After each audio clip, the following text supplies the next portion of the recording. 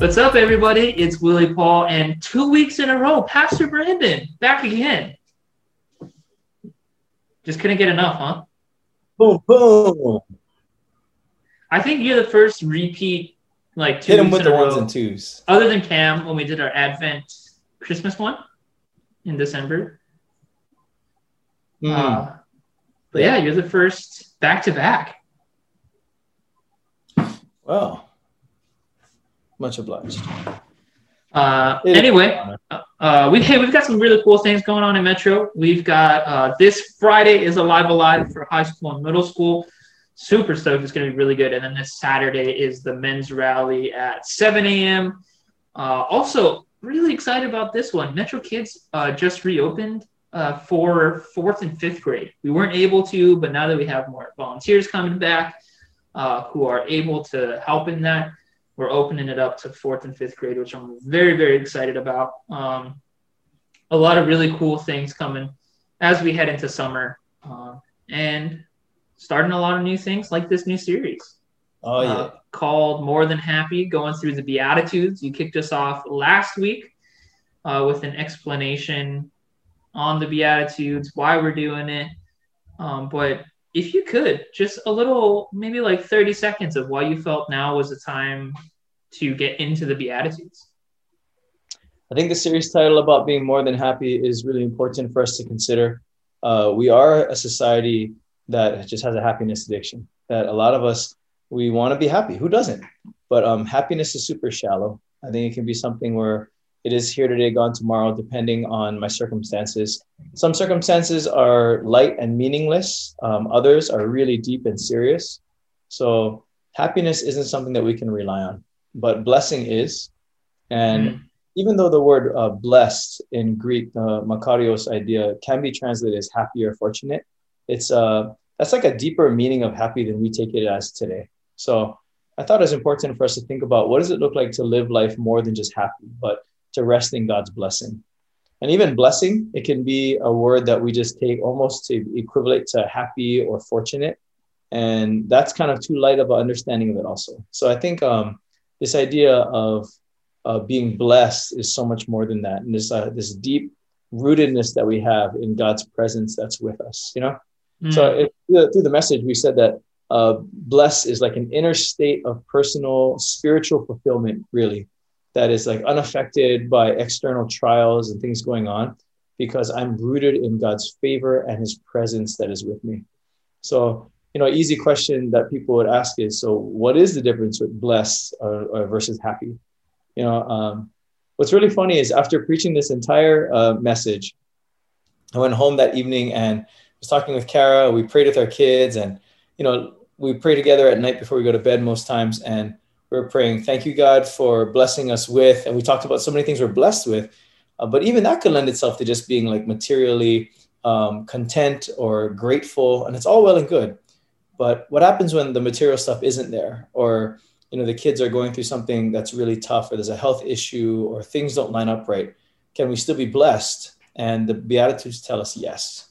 So whether you're poor in spirit, whether you're mourning, whether you're hungry and thirsting for righteousness, like whether you're being persecuted for your faith, you can still enjoy God's blessing, because God's blessing isn't contingent on what's happening outside of us, but rather what's happening because God is with us through all of it. So I think that idea of being blessed is not just knowing that God is with me, but believing it, internalizing it. And because God is with me, his presence, his favor is with me, I can face whatever is going on in my life with a confidence because God is with me through it all. Yeah, I love that. That difference between not just relying on the emotional state of happiness, because it's so like fickle, like you can be the most stoked in the world and then one thing goes wrong and it just, your emotions just plummet. But enjoying being happy, but not depending on it. Yeah. Because dude, when you were talking about like how our society really has like a happiness addiction, like, man, it's so true. Like everything that we do is to, I don't even know if it's both to chase happiness, but also to run from negative emotions. you know? Yeah. And, like, it's not always wrong, right? To, like, chase after happiness or enjoyment, or, when my team wins, I'm happy. That's not wrong. But if that's where my base level of security comes from, then, okay, we got a problem. And if I start looking for happiness turning into going into things just for pleasure and just becoming more hedonistic in the way that I live, okay, we got a problem. Mm-hmm. So happiness is a nice thing, but it doesn't have to be the thing that we base our lives on. So I think in our world where, pleasure and comfort take the primary role in a lot of our decision making, what makes me happy, we have to consider, like, what does God say about all that? And when the Beatitudes talk about, blessed are the, or happy are those who, as other translations might say, we have to consider, what does it look like for us to really be blessed in a deeper level? That's very contrarian to the way that we interpret life as people living nowadays. Speaking of being happy that your team won, didn't the Clippers win? I was very happy that they won. I was on Instagram after Sunday, and I saw some of my sports friends were posting about it, and I was like, I was going to text you, but then I wasn't sure if Clippers were your team, and I didn't want to embarrass myself by not remembering. Wait, you have sports friends? I didn't know that. Yeah, I mean, friends who are into sports. Oh, it's not like a big brother, big sisters thing where they take you under their wing. So this is a football. Oh. That's what that is. So the Beatitude, blessed are those who are... Okay, wait, before we get into that, is it blessed or blessed? It depends on where you're reading it and whom you're reading it with. So is it Hawaii or Hawaii? Okay. Potato. Let's call the whole thing off. All right, so blessed are those who are poor in spirit. I did wanted to ask you about this idea of being poor in spirit, because I think, speaking for myself and perhaps for a lot of people who would be listening, is we wouldn't necessarily call ourselves poor in spirit, but maybe more middle class in spirit, where sometimes we're good and sometimes we're not. And like, there are a lot of times where we feel like we can just do it ourselves and like get through stuff. And then like something comes up and it's like, okay, no, actually we do have to depend on God. But then when that thing gets resolved, we're kind of more back to the, okay, I can start doing my own thing again. Yeah. So how do you find this blessing of being poor in spirit if that's where we are right now? I think it's a really good metaphor. So the way that you describe that is so good because, if you're rich in spirit or just arrogant and, making up terms to throw into a podcast, you think about them on Sunday and you're just like, all week, you're like, wow, I can't wait for that. And, texting the pastor while he's preaching, hey, you should say this. And I'm like ignoring Willie's text. I'm just kidding. He didn't do that. No, really, if you're rich in spirit or arrogant and fully self-reliant and sustaining, and you don't need God, then you're not blessed because there's no room for God. On the flip side, if you're poor in spirit, but your metaphor about middle class in spirit, I like that because it's true. I think many of us find ourselves there.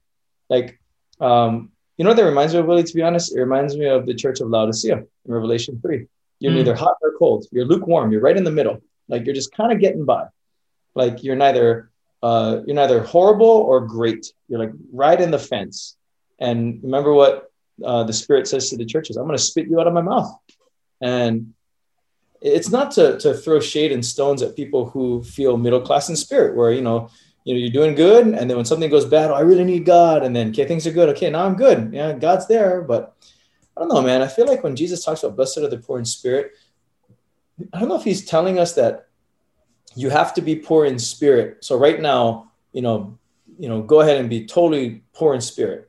I don't know if it's as prescriptive as we make it out to be. I think it's more descriptive of what the kingdom of God is like. So it's not to say, as we get into the other ones about those who mourn and those who are meek and those who are peacemakers, I don't know if Jesus is saying, hey, you have to be like this, whereas he's telling us what the values of the kingdom are, which are countercultural to the values of this world. So the difference between that and other parts of scripture, take the epistles, when it talks about the fruit of the spirit of love and joy, and we should be more like that. When it comes to being poor in spirit, I wouldn't say Christ is telling us you need to be completely empty right now. And if you're not, you're wrong, right? I think it's more this idea of, hey, this is what is valued in the kingdom of God. This is what it looks like here. Those who are totally reliant upon God, yours is the kingdom of heaven, because you don't have anything else. What you do have is you have heaven. You have eternity on your side. That when you are at the end of your rope, as the Message translation says it, there's more room for God. And how many times have we seen that to be true? You know? So I wonder if in times when our lives are totally broken, and maybe you're listening or watching to this podcast and your life is pretty broken, then you can take heart that you are blessed in the middle of all this. You know what I mean? Like if you're someone whose life is totally fallen apart and you're trying to pick the pieces up, just know that when you are poor in spirit and you are realizing your need for God, God is more with you than you could ever realize right now, even though it doesn't feel like it. And maybe that's more what this poor in spirit concept centers itself around, rather than if you're middle class in spirit, then you need to just go bankrupt and be totally poor in order to be blessed. It's actually, no, I think you're still blessed.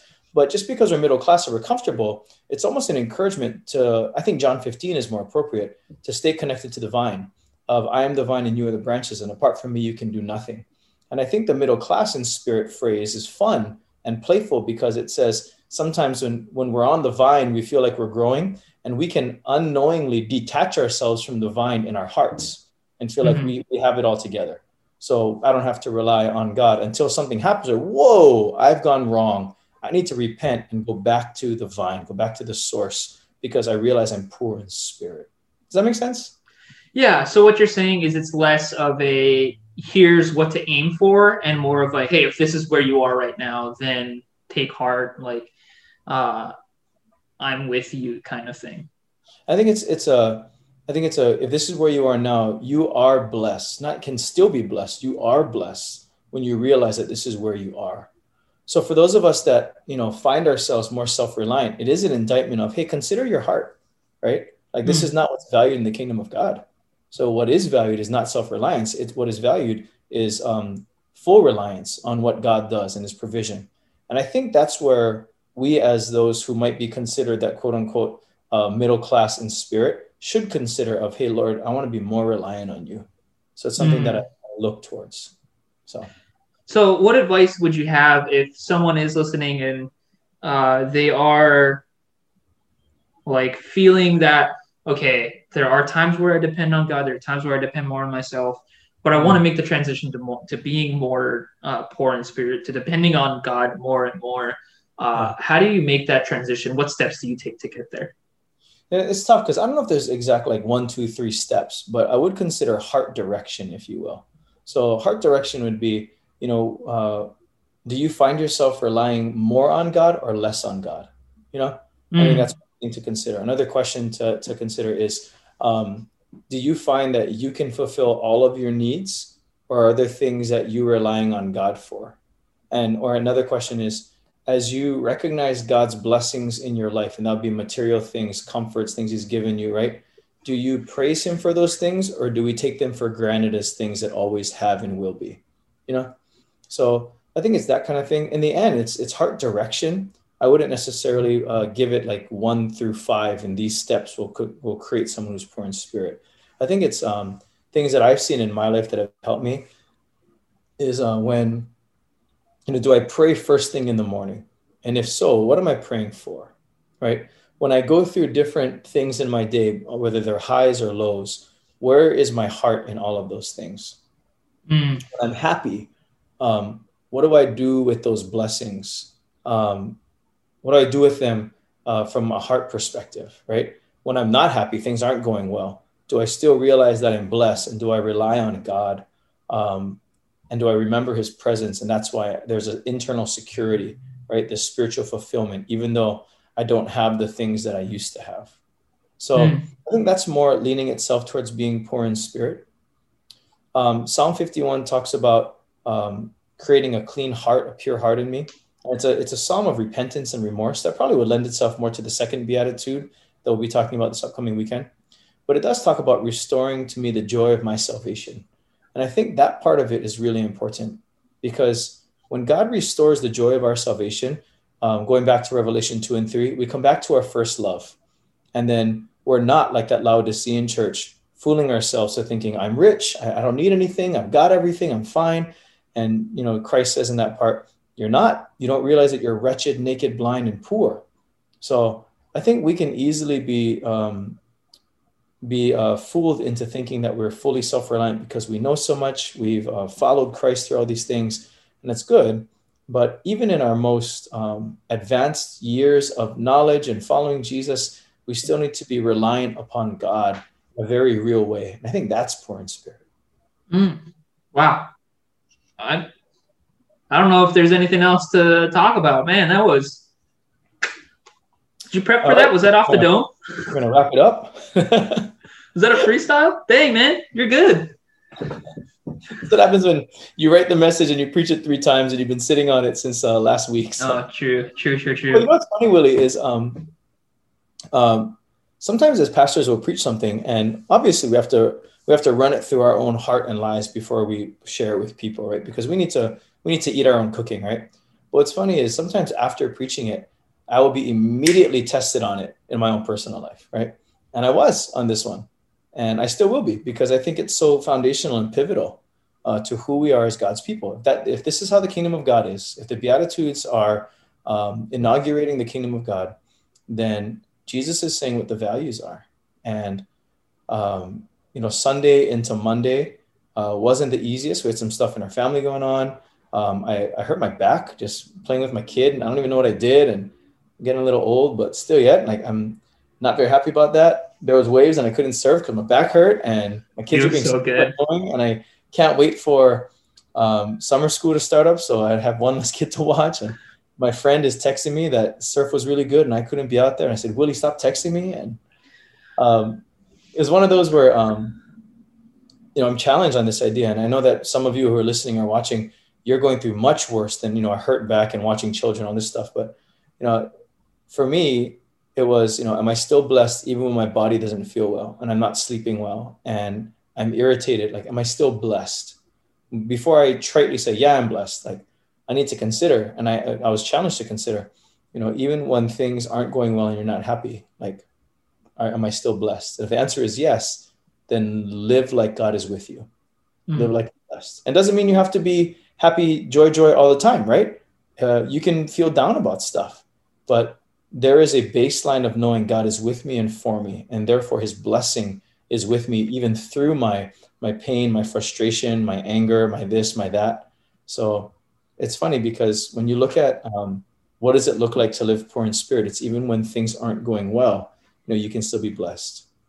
I'm not sure if I talked about this on the online broadcast, but author Dallas Willard wrote a book called The Divine Conspiracy. And a lot of it has to do with the Sermon on the Mount, the Beatitudes. And what I love in his reflection on the Sermon on the Mount, especially the Beatitudes, is he was saying the Beatitudes, to paraphrase, the Beatitudes show that the kingdom of heaven is open for everyone. And more than just saying, everyone's on level ground at the cross. It's all true. But the Beatitudes show that whether, when you're spit out and shut out and put out and everybody just denying you, the kingdom of heaven is open to you. Because that's when you look at, poor in spirit and meek and mourning and all these things, right? You are not just welcome in the kingdom of heaven, it belongs to you. So this wide open door to anyone. I love that because it shows us that you don't have to have your life all together. You don't have to be necessarily even living as a Christian to know that the kingdom of heaven is available to you. And as we know, it starts by having faith in Jesus, that Jesus is enough and coming to him as our fulfillment. I think that's where the blessing lies, not necessarily in what's happening in my life, but because Christ is with me, I can, I will, he can, he will. And that's what I'm trusting in. Yeah. I love what you said. I don't know if you said this online, but Sunday I was sitting in the tent and it was kind of like a in-between kind of line, but you were talking about having that security and that faith and in knowing that God is with you. Yeah. And you were talking about how you have that pa'a.